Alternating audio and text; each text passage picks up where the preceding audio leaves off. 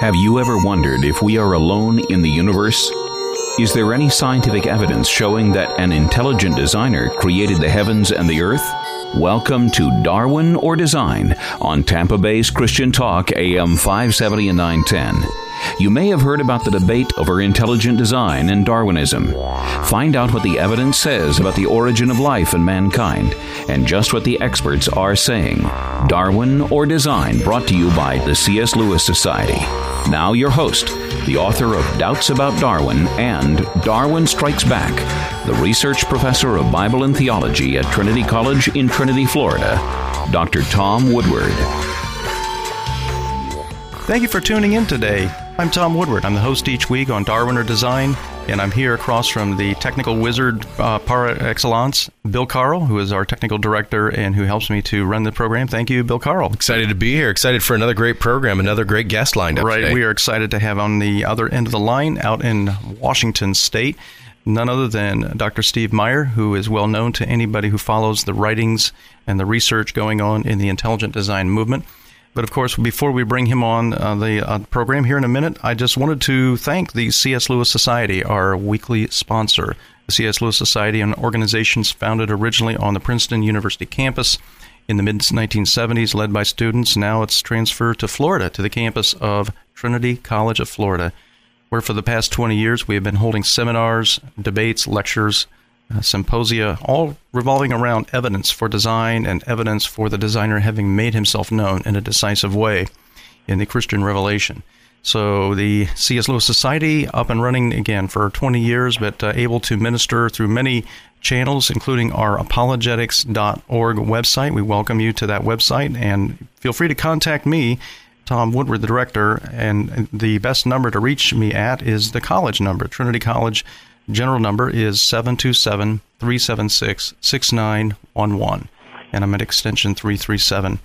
We are excited to have on the program today Steve Meyer, who is well known through the Unlocking the Mystery of Life video, the DVD, which features him especially in part 2. Are you there, Steve? I'm here, Tom. Nice to be with you. It's great to have you on the program today. There's a lot happening, isn't there?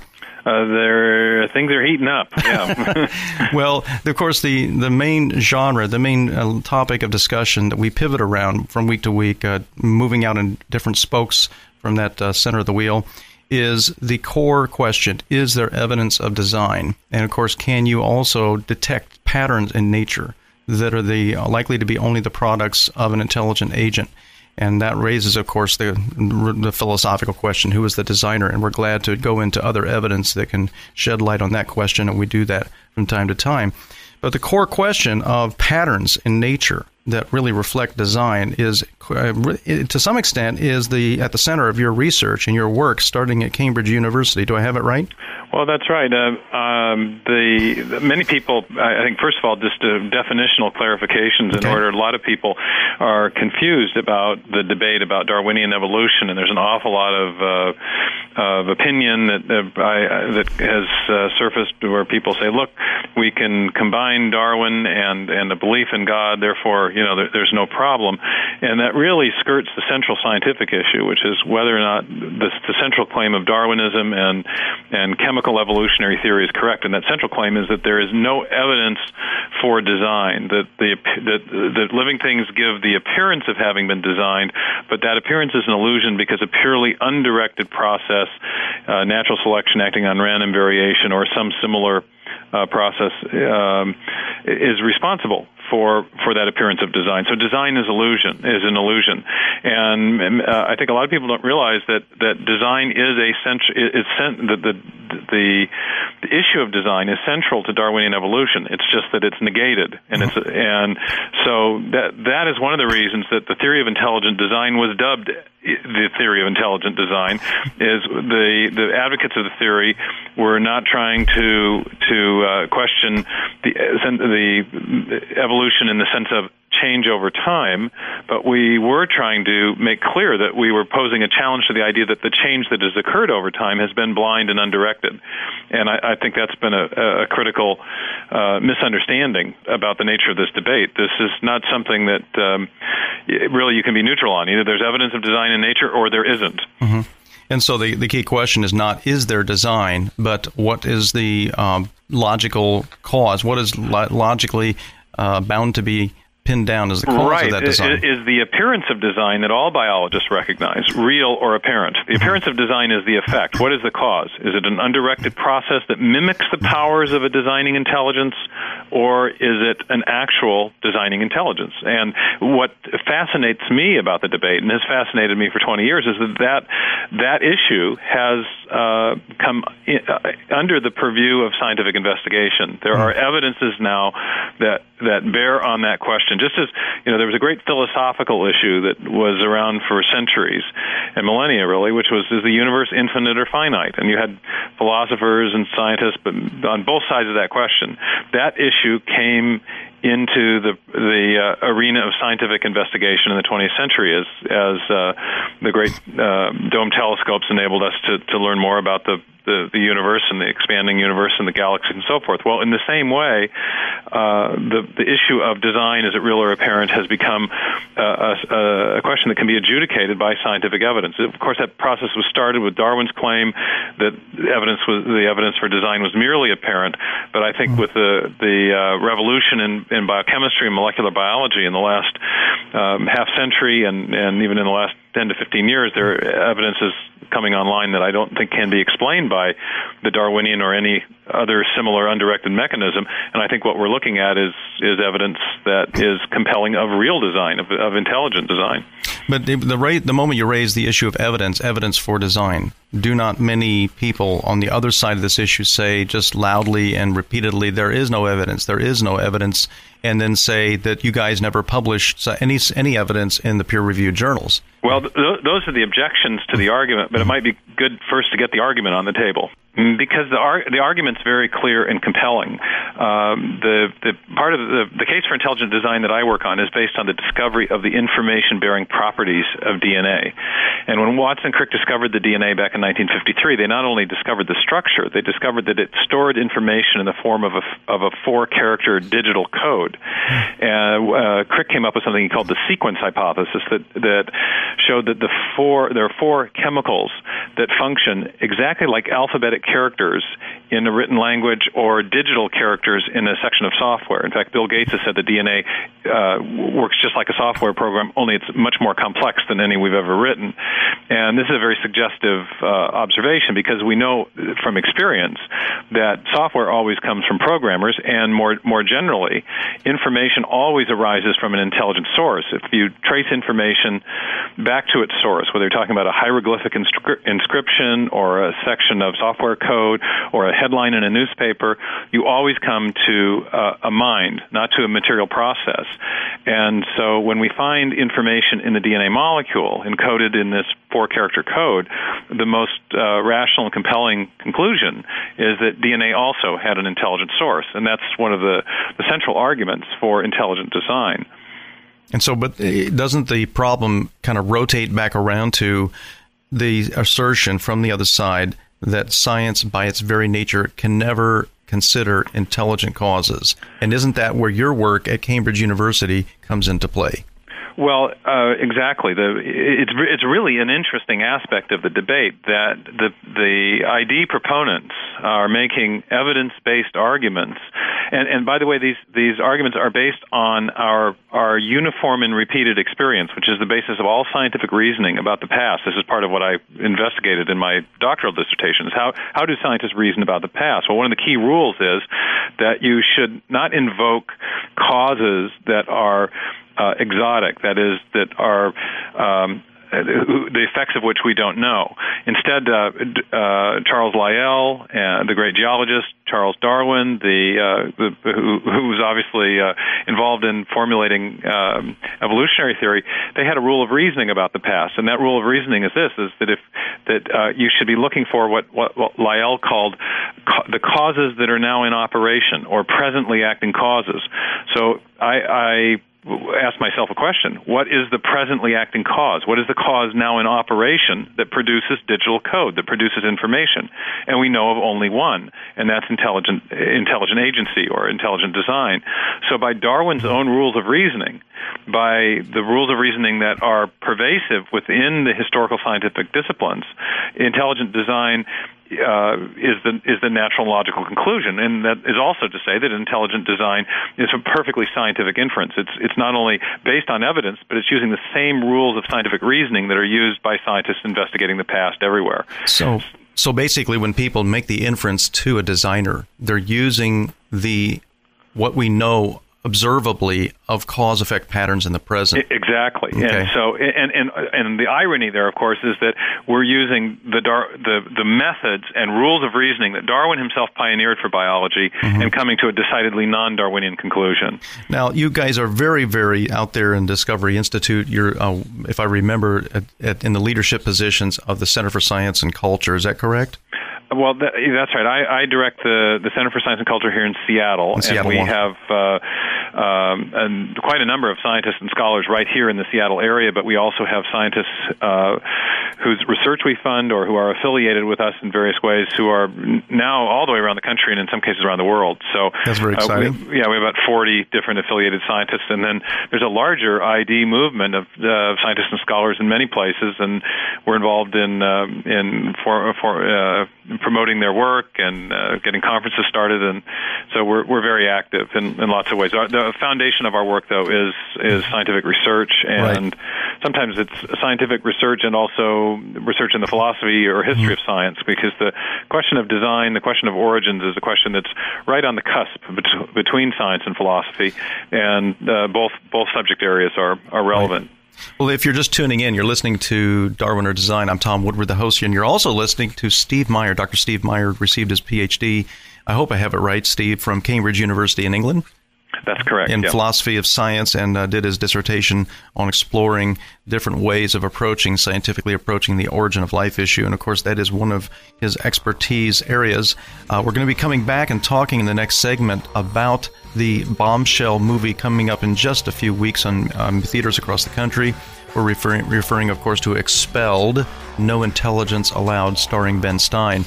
And, Steve, you'll be able to come back in the next segment and talk about your part in that movie and some of the amazing things that are revealed in that movie. Can you hang on? I'd be delighted. Okay. Thanks for tuning in to Darwin or Design. I'm Tom Woodward.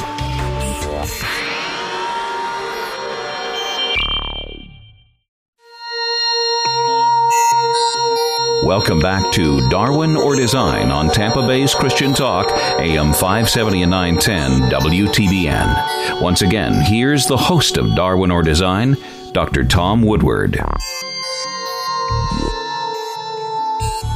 Welcome back to Darwin or Design. I'm Tom Woodward, your host each week. I am a professor of science, history of science, and theological issues such as apologetics, evidence for the credibility of the claims of the Judeo-Christian revelation, the credibility of especially the claim that there is an intelligent designer, an architect, an intellect behind DNA, behind the complexity of life, behind the universe itself.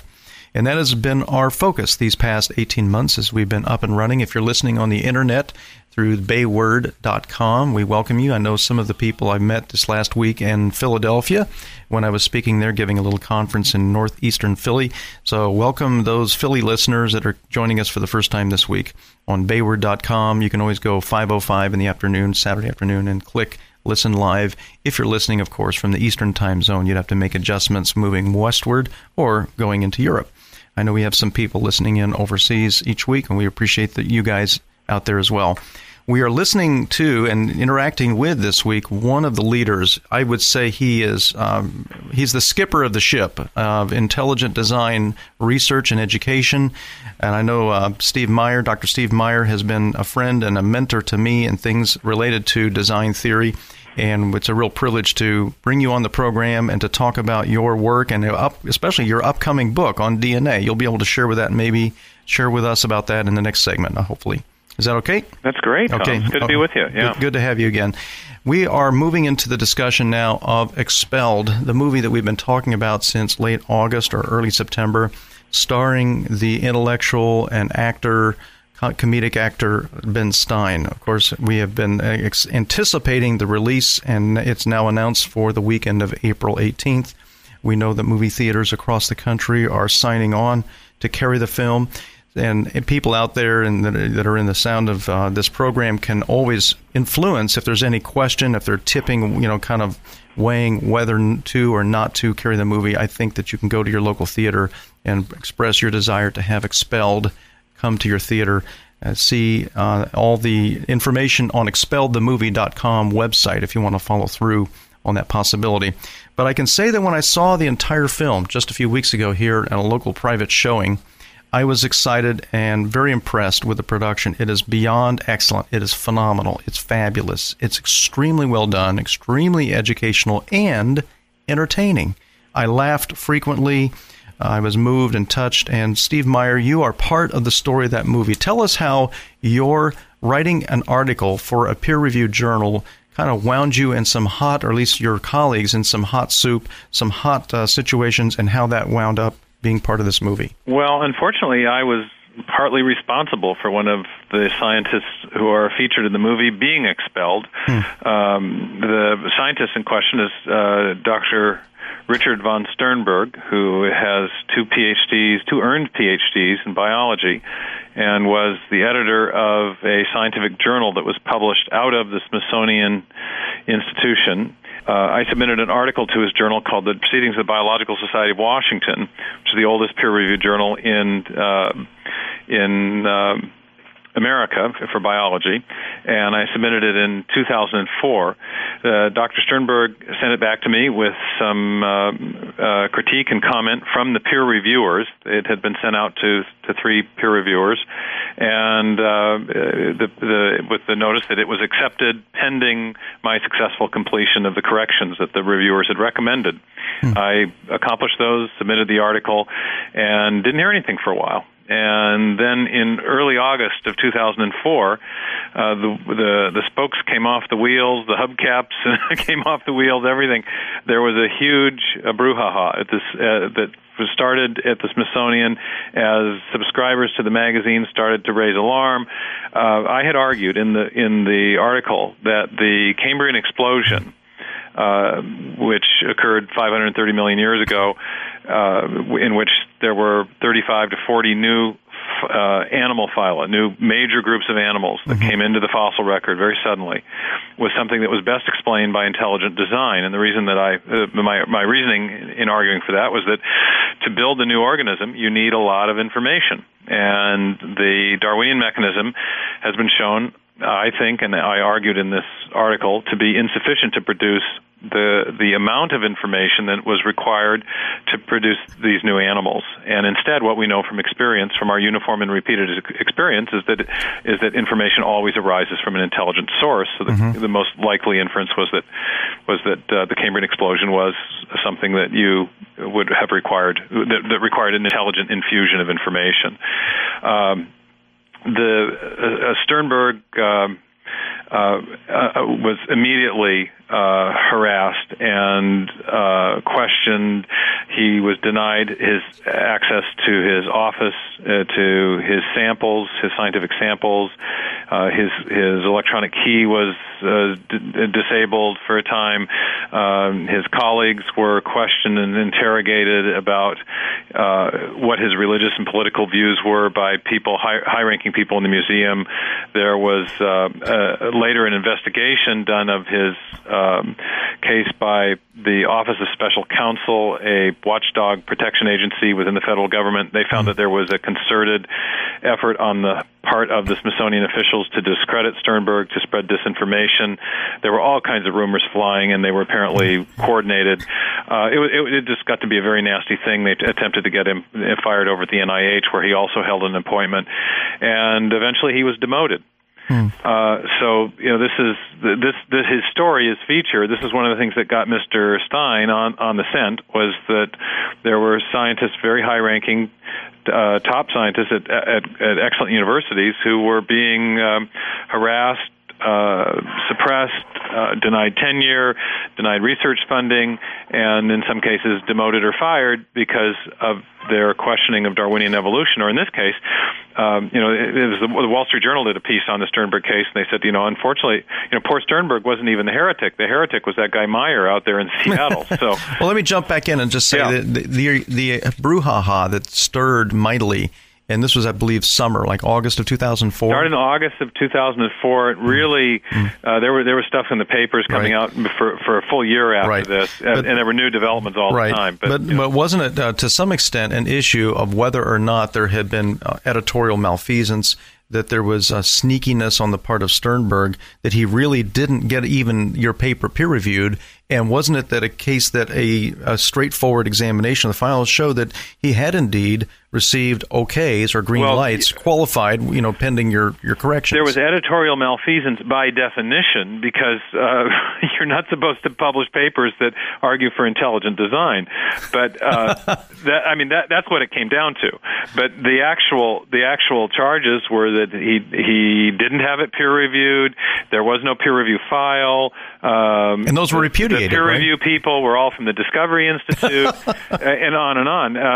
There's a requirement that people that publish in the journal join the society and pay their dues. At one point, there was a rumor that said that I hadn't paid my dues. We had to go find the canceled check to show that this was false. It just went on and on. It was crazy. But the rumor was that was being spread. It was that Sternberg had no professional qualifications in science, and that he was actually a priest, and that he was working for the Bush campaign, and various sins. But no, in the end, the claim was made that there was editorial malfeasance. There was no peer review done. The president of the society that oversaw the publication of the journal actually reviewed the file and emailed Sternberg and confirmed that he had reviewed the file and everything had been in order, that the paper had been properly peer reviewed. This is what really bothers me, because I read just a few days ago, and it was confirmed by Paul Nelson on one of the intelligent design blogs in the last day or two. I read in Donald Prothero's new book, which I believe is something like Fossils, What They Tell Us or something. He's a professor, I believe, at Occidental College in California. And in Prothero's book, where he deals with your paper and Sternberg's having it peer-reviewed, he says that the reviewers basically despised it and covered it over with, terrible criticism, but he published it anyway. That's a complete... How could he know that? The peer review file is confidential, and one of the reasons that Sternberg was skewered is that he refused to turn the peer review file over to the wider group of inquisitors. He followed procedures and showed it to the president of the society, and the president confirmed that it was in order. And it is a matter of scientific ethics that you don't review the identity of blind peer reviewers. Sure. And he actually attended, I learned later, a seminar at the National Institute of Health on the ethics of peer review. And he was quite satisfied that he had done everything by the book. And in fact, what he had been asked to do by his colleagues, who were so outraged at his transgression, was against the ethics of peer review, which was to cough up those names. They wanted the names to be able to go after those scientists. And what they really want... I saw the comments. You have to see the comments as an author. And the comments were overall positive, but there were a number of very helpful scientific critiques of the first draft, which I addressed. And that's the process that's supposed to occur. And sure. Yeah. No, it's quite a remarkable episode, and of course it lands itself in the movie, in the Expelled movie. I believe it's what the filmmakers later told me they called it the inciting incident. It's what when Ben Stein heard about this, he got on the scent. Okay, something's wrong. Something's wrong here. Yeah. And of course, the irony is that when the Expelled movie team went to actually follow up and talk to some of these museum officials, they in turn, their team was expelled. That's what I heard. Apparently they were thrown out of the museum and they wouldn't answer questions. It even shows that. That in the film. Well, you're listening to Steve Meyer, and I'm Tom Woodward, your host for Darwin or Design. We're covering so much exciting territory. Steve Meyer is the director of the Center for Science and Culture at the Discovery Institute. The Discovery Institute, a nonprofit think tank in Seattle, Washington, is responsible for research, overseeing, funding to some extent, extent and encouraging research on the theory of design and getting the word out as to what it really is all about to the public, to the states, to the state school boards. And we're going to talk about the State School Board of Education in Florida and all that's come through that brouhaha in the next segment. Steve Meyer, you'll stay with us? You bet. Okay. Yeah. Thanks for listening to Darwin or Design. The best is yet to come.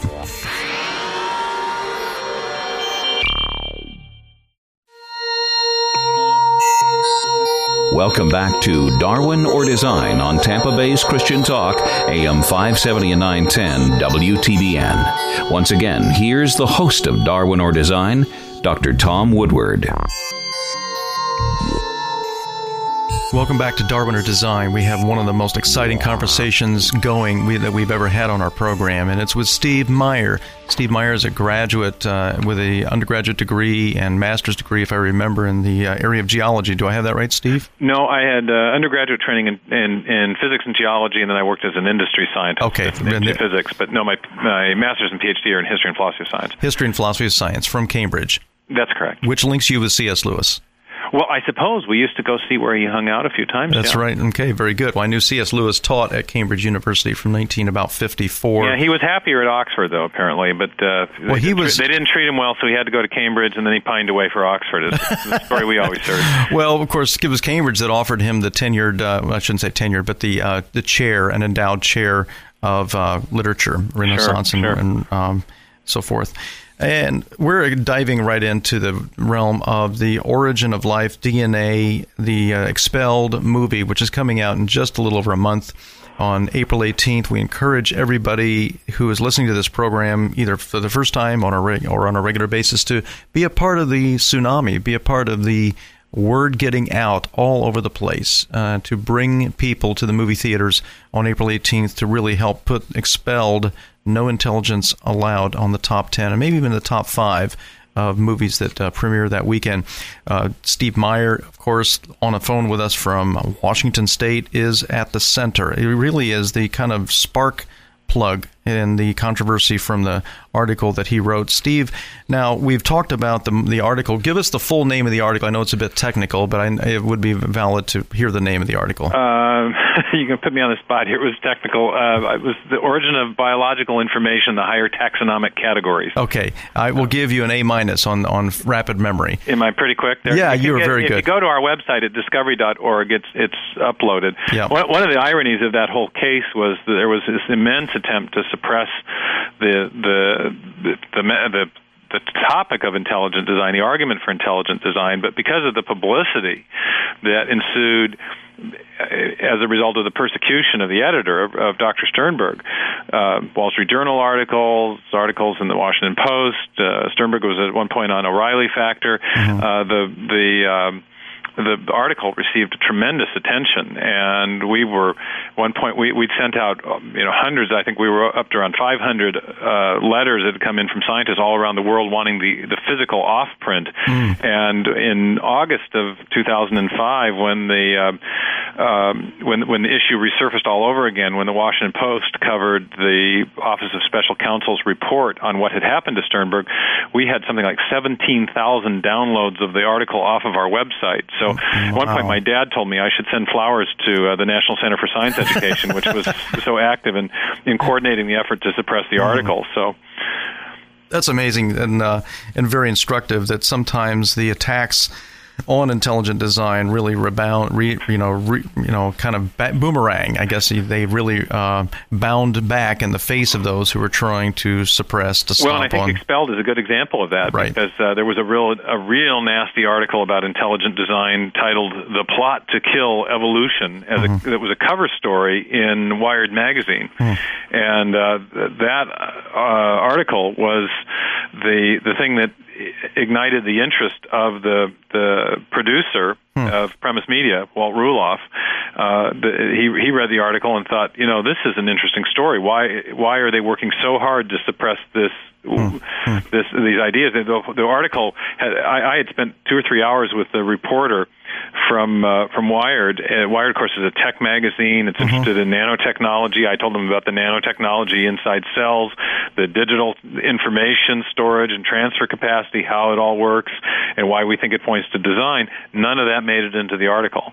It was all we were portrayed as having hatched a theocratic plot to impose religion on the unsuspecting science students of America. Well, you want to take over the world, don't you? Yeah, something like that. That was how we were portrayed. So yeah, well, you were puffing me there with all those nice accolades at the beginning, but what that really means is I'm the head pariah. You know, so they portray you as you're about to read the Kumbaya, have everybody sing Kumbaya in science class. Yeah, right, exactly. So, but anyway, you know, sometimes these attacks do redound to the benefit of the ideas because they provide a spotlight on the work, and fair-minded people find their way to it, and in this case, it's resulted in a major film production with a very smart but also very funny guy. This Ben Stein he's quite a kick. Well, the thing that got me when I saw the prior, you know, the what I call sneak preview, the closed showing here in Clearwater, is that I was astounded at how well he engaged each of the people he interviewed on both sides of the topic, and with his dry wit just drew out their real deep thinking, their inner honest thinking, even though they may not have wanted to reveal it. Well, people know Ben Stein from two different arenas. They know him from, of course, his famous role in Ferris Bueller's Day Off, where he's the deadpan teacher, saying Bueller. Putting everyone to sleep. Yeah, putting everyone to sleep. They know him from his game show. They know him from funny ads and various movie appearances. He's been in a lot of Hollywood films. But in addition to being a genuine funny guy, he's a first-rate intellectual. He was a law school professor at Pepperdine. He was the top of his law school class at Yale. He wrote speeches for two different presidents. He maintains a monthly column with the American Spectator. He's so he's a real smart guy. I think he's written something like 17 books. Wow. And so he's quick study, and he zeroed down on the key issues very quickly. And of course, he has paid for it himself, he said, by losing several of his closest friends who will not talk to him anymore. Oh, about this issue? Yes. I didn't realize that. Yeah, over this issue. And I think, Bill Carl, you actually shared that audio file with me. It was a press conference. Well, right. He's lost. Sorry to hear that. Yeah, it's our fight. But I have had the same thing happen. You were talking about the Expelled film a minute ago, but I've gotten.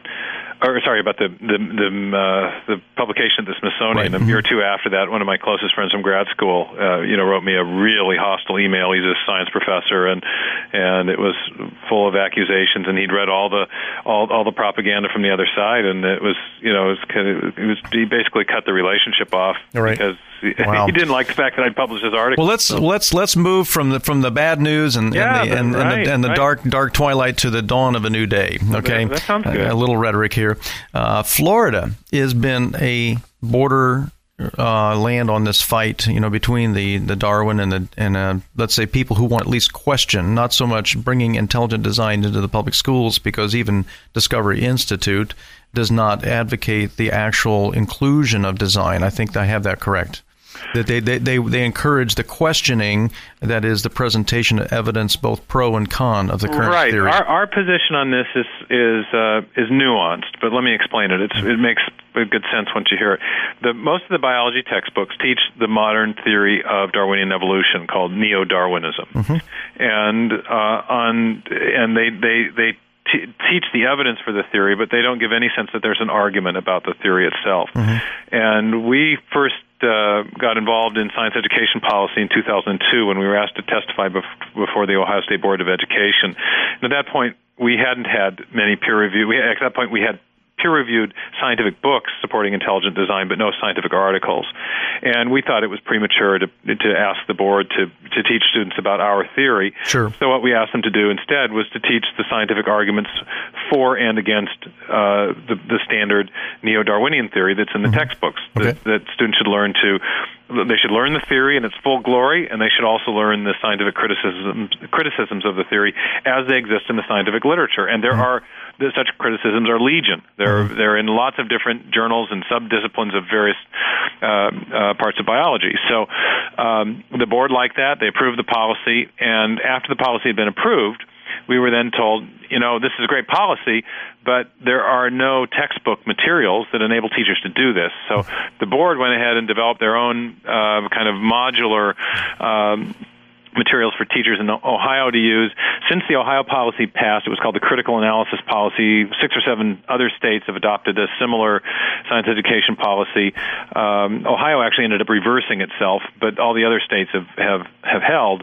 Knowing the need, we set about to produce a textbook, and that has come out. It's called Explore Evolution. Repeat that one more time. Yeah, the title is called Explore Evolution. It's published with Hill House Publishers, a London science publisher.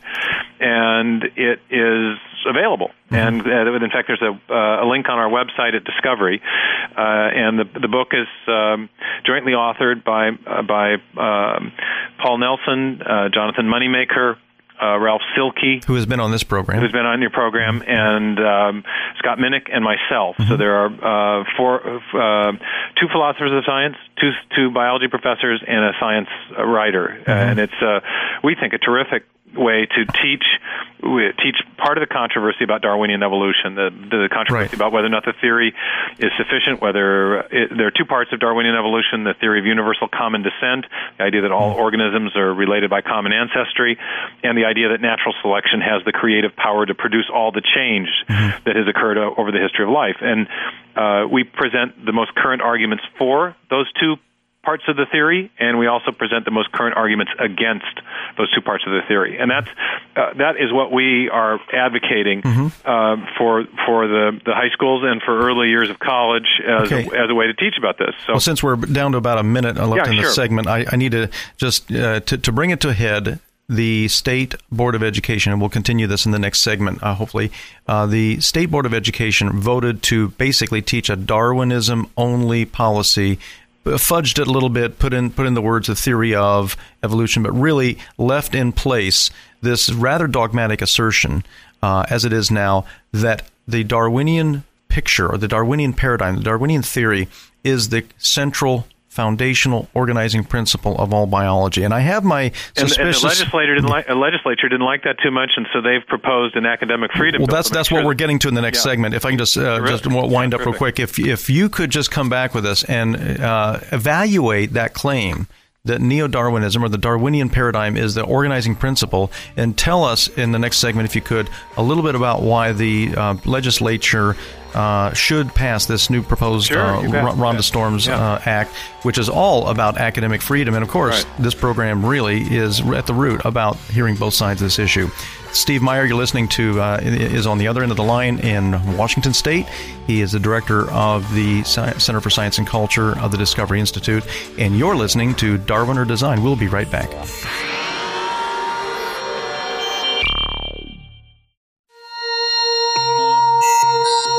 Welcome back to Darwin or Design on Tampa Bay's Christian Talk, AM 570 and 910 WTBN. Once again, here's the host of Darwin or Design, Dr. Tom Woodward.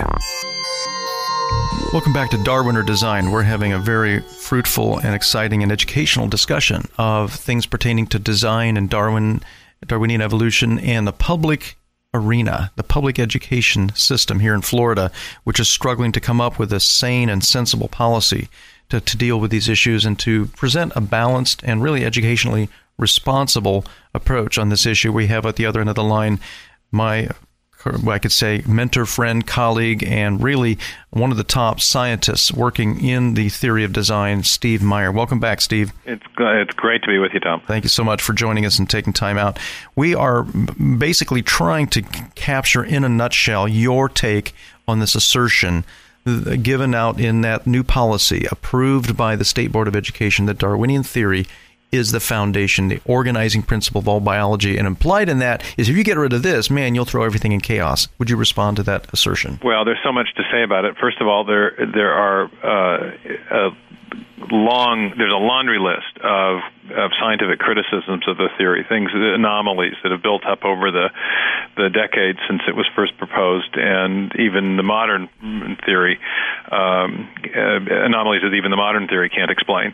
There's the big theory. The big problem for the theory is that it can't explain the origin of fundamentally new form. The mechanism of natural selection acting on random variation has been shown to be able to produce very limited minor changes, the acquisition of antibiotic resistance, the slight changes in the shape or length of finch beaks and Galapagos finches, acquisition perhaps of different colors of coloring in moth wings and that sort of things. But where you get birds and finches and bacteria from in the first place is a question that the theory has never really satisfactorily answered, and lots of scientists have raised questions about the potency or the sufficiency or the creative power of natural selection and random mutation. And so for that reason, you have now, I think, approaching 750 scientists, PhD level people, who have signed a statement of dissent from Darwinism, arguing that the natural selection and random mutation don't produce the kind of complexity you see in living organisms, and it doesn't account for the new form. So how can the people in the State Board of Education blind themselves to this and go ahead and approve a statement that seems so extremely absurd on the face of it? Well, it's common to get a tremendous amount of pressure from the scientific establishment. Official science is walking lockstep behind the Darwinian ideology. So you have the National Academy of Sciences, the National Science Foundation, the National Center for Science Education, the AAAS, the American Association for the Advancement of Science, these sort of organizations. The official science bureaucracy is strongly Darwinian and will brook no dissent. And it's quite easy for a State Board of Education, which does not include scientists, and to be intimidated by these statements of unanimous support for the orthodox theory. But if you get into the science journals, and this is what we did in Ohio when we were there before the State Board, we presented them with a great big fat binder of peer-reviewed scientific articles that were raising evidential challenges to different aspects of Darwinian theory, and it's not hard to find these articles. Okay, so then one of the places where we can at least bring some improvement to the situation is to support a law that really will guarantee, we hope, the freedom to question these things. What the law will do is it will permit teachers to tell students about some of these. It will permit teachers to discuss the problems with Darwinian theory openly. The textbooks are unanimous in their affirmation of the theory. They do not provide the students with any information about scientific challenges to it. If a teacher wants to introduce some of those challenges with a supplementary article or a supplementary textbook like our Explore Evolution, this bill would, I think, how it's written, it would protect teachers for doing that. And I understand that by the time this program airs, we may have some very interesting results because Ben Stein will have already made a presentation to a press conference. Right, and I should make clear too that the bill is not a bill about curriculum. The curriculum is decided by local school boards. Sure. So it is not a bill about science standards. That's already been decided. What it is a teacher protection act. It protects teachers who want to discuss the interesting aspects of the debate that aren't being covered in the book. And imagine a scenario, and that might include intelligent design as well, because if it's not a mandate to teach intelligent design. It's not an encouragement to have an intelligent design-based curriculum or to teach the controversy about intelligent design. But if a student comes into the classroom and asks his teacher about, say, Michael Behe's book, Darwin's Black Box, or some of the publications. There have been major university presses that have produced books on the controversy about Darwinism and design. One called Debating Design with Cambridge University Press. Imagine a student wants to know what this debate is about. Is the teacher going to be free to discuss that openly in a manner that's consistent with his or her professional judgment about how to conduct a discussion with students about a controversial issue, or will the teacher be punished simply for allowing that discussion to take place? This bill, I think, will protect teachers' rights to function as teachers. And so this bill is something that you guys out at the Discovery Institute have looked over, and you think it's a good bill? We think it's a good bill. What's wrong with academic freedom? Well, I certainly am on the side of academic freedom. I think most of the people listening to this program would be. And, of course, it really gets back down to understanding the wonders of biology and really appreciating the wonders of DNA. You're preparing a book, aren't you, on DNA? That's right. Tell us a little bit about that. Yeah, I was signed with HarperCollins, an imprint of theirs called Harper One, and the working title of the book is Signature in the Cell, Intelligent Design, and the DNA Enigma. And the DNA Enigma has two parts. The first part was solved by Watson and Crick, and that is the first mystery around DNA was the structure of the molecule, how it's put together, where the hereditary information is stored, and how it's stored. But the deeper, more profound mystery that has now deepened over nearly 50 years is, where did that information come from? And there have been a number. My book tells the story of the progressive attempts to solve that mystery and the failure of those attempts to solve that mystery within the framework of standard materialistic evolutionary biology. Is there a timeline for the publication at this point? Yeah, we're looking at 2009. The publishers are debating the most auspicious moment. Next year, as many of your listeners may know, is the 200th anniversary of Darwin's birth and the 150th anniversary late in the year of the origin of species. The anniversary of the birth is in February. The anniversary of the origin is in November. So this next year will be a year in which the Darwin or design controversy will be hotly debated and very much in the news. And so the book will come out sometime in 2009.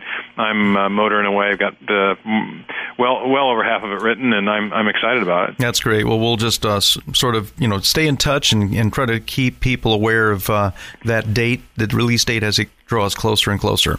How's that? Well, that's great, Tom. Okay. I appreciate the plug. Well, we're glad to do it. I know you have a wonderful book out already through Michigan University Press that you played a major role in, called, if I remember, Darwin, Design, and Public Education? Darwinism, Design, and Public Education. And it deals with the issue we were just talking about, the need for academic freedom in discussing the issue of biological origins. And the amazing thing about that book is that it has many Darwinian evolutionists that contributed, at least short pieces in the book. Well, our concept there is that the teachers should teach the controversies. And so we decided we ought to practice what we preach and make sure that we have all points of view represented in the book. That's great. Well, you're listening to Steve Meyer. Steve Meyer has been a friend of mine, but more nationally and globally, he has been the director of a very important scientific research institute in at least part of the subset of Discovery Institute that deals with intelligent design day in and day out.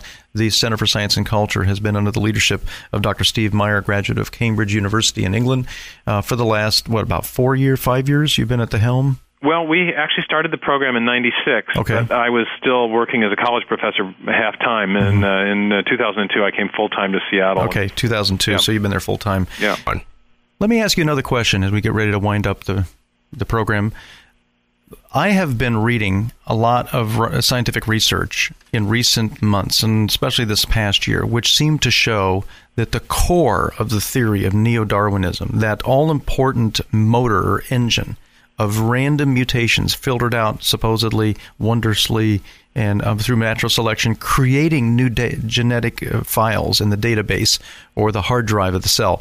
That core of the theory seems to be entering, for me, a state of unraveling, a state of collapse, a state of, if you will, meltdown, especially since Michael Behe's book, The Edge of Evolution, came out just about 8 or 9 months ago. Could you give us a sense of how widespread is the awareness of serious problems with the core, the engine of macroevolution? It's very widespread. And I think that the mechanism of the neo-Darwinian mechanism is insufficient, and I think for that reason the theory is effectively dead. People just aren't willing to recognize it yet. But very serious people not including ourselves, but beyond the Discovery Institute, I think are recognizing this. There's a group of biologists meeting soon in Switzerland or Austria. They are Darwinian skeptics. They think the mechanism of neo-Darwinism is completely insufficient. They're not advocates of intelligent design. Some very prominent people in biology. And that's the group of 16 that Susan Mazur just broke on the... Yeah, exactly. Yeah. And there are two basic problems with the mechanism. One is the problem, it's sometimes called the problem of combinatorials. If you have, you want to spell a long word, or maybe write a paragraph, you need to say you need 100 letters to do it. But you got 26 possibilities at each site. It turns out that the number of possible combinations of those letters grows geometrically as the length of that sequence grows. And the same thing is true in a DNA molecule or in a protein. And so it turns out that the ratio of the number of the number of functional sequences that there are to the number of total sequences is so small that it's not that you're just looking for a needle in a haystack. You're looking for something on the order of an atom among all of the atoms in the galaxy. You know, you're looking for, and so Darwinian evolution works in the following way. Once you have a new variation that arises that confers some survival advantage on an organism, then it is supposedly preserved and passed on. All that's fine, but the problem is how do you find those new variations, those new adaptations? You need to build them out of proteins. That's the biological change is denominated in proteins. But even finding a single protein, a single new protein among that space of all the possible arrangements of the subunits of protein in the time of the known universe is incredibly implausible. And so you've got this problem of random mutations. You can think of it by analogy to words in a sentence or in a paragraph.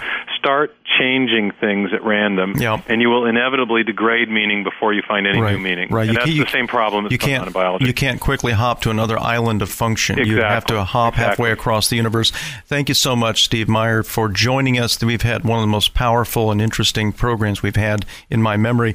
I've had actually a crusty interactor on the internet who listens to my program almost every week, and he seemed to think that I was overdoing it when I said that the Expelled movie and this whole issue is approaching the point of a possible cultural or intellectual revolution. Would you think that we are potentially in the beginning stages of a cultural or intellectual revolution? I think the beginning stages, it's push-pull. We have an incredibly strong argument. The evidence that comes in every week, every month in biology journals only confirms the case for design. But there is an establishment that has the tremendous power to suppress the evidence, and that's what the film Expelled is about. It's really a battle between truth and power, between evidence and the suppression of the evidence. Yeah, so we don't know the outcome of that. That's what makes it exciting. But we're in the thick of it, and we thank you for being on, as far as we can tell, on the side of truth. You've been listening to Steve Meyer at the other end of the phone out there in Seattle, Washington area. We thank you for joining us. Would you come back in a couple more months and give us an update? Oh, I'd be delighted to. Okay, thank you so much. Well, thank you for joining us on one of the more enriching programs. You're listening to Darwin or Design. Be back with us next week for another exciting time together.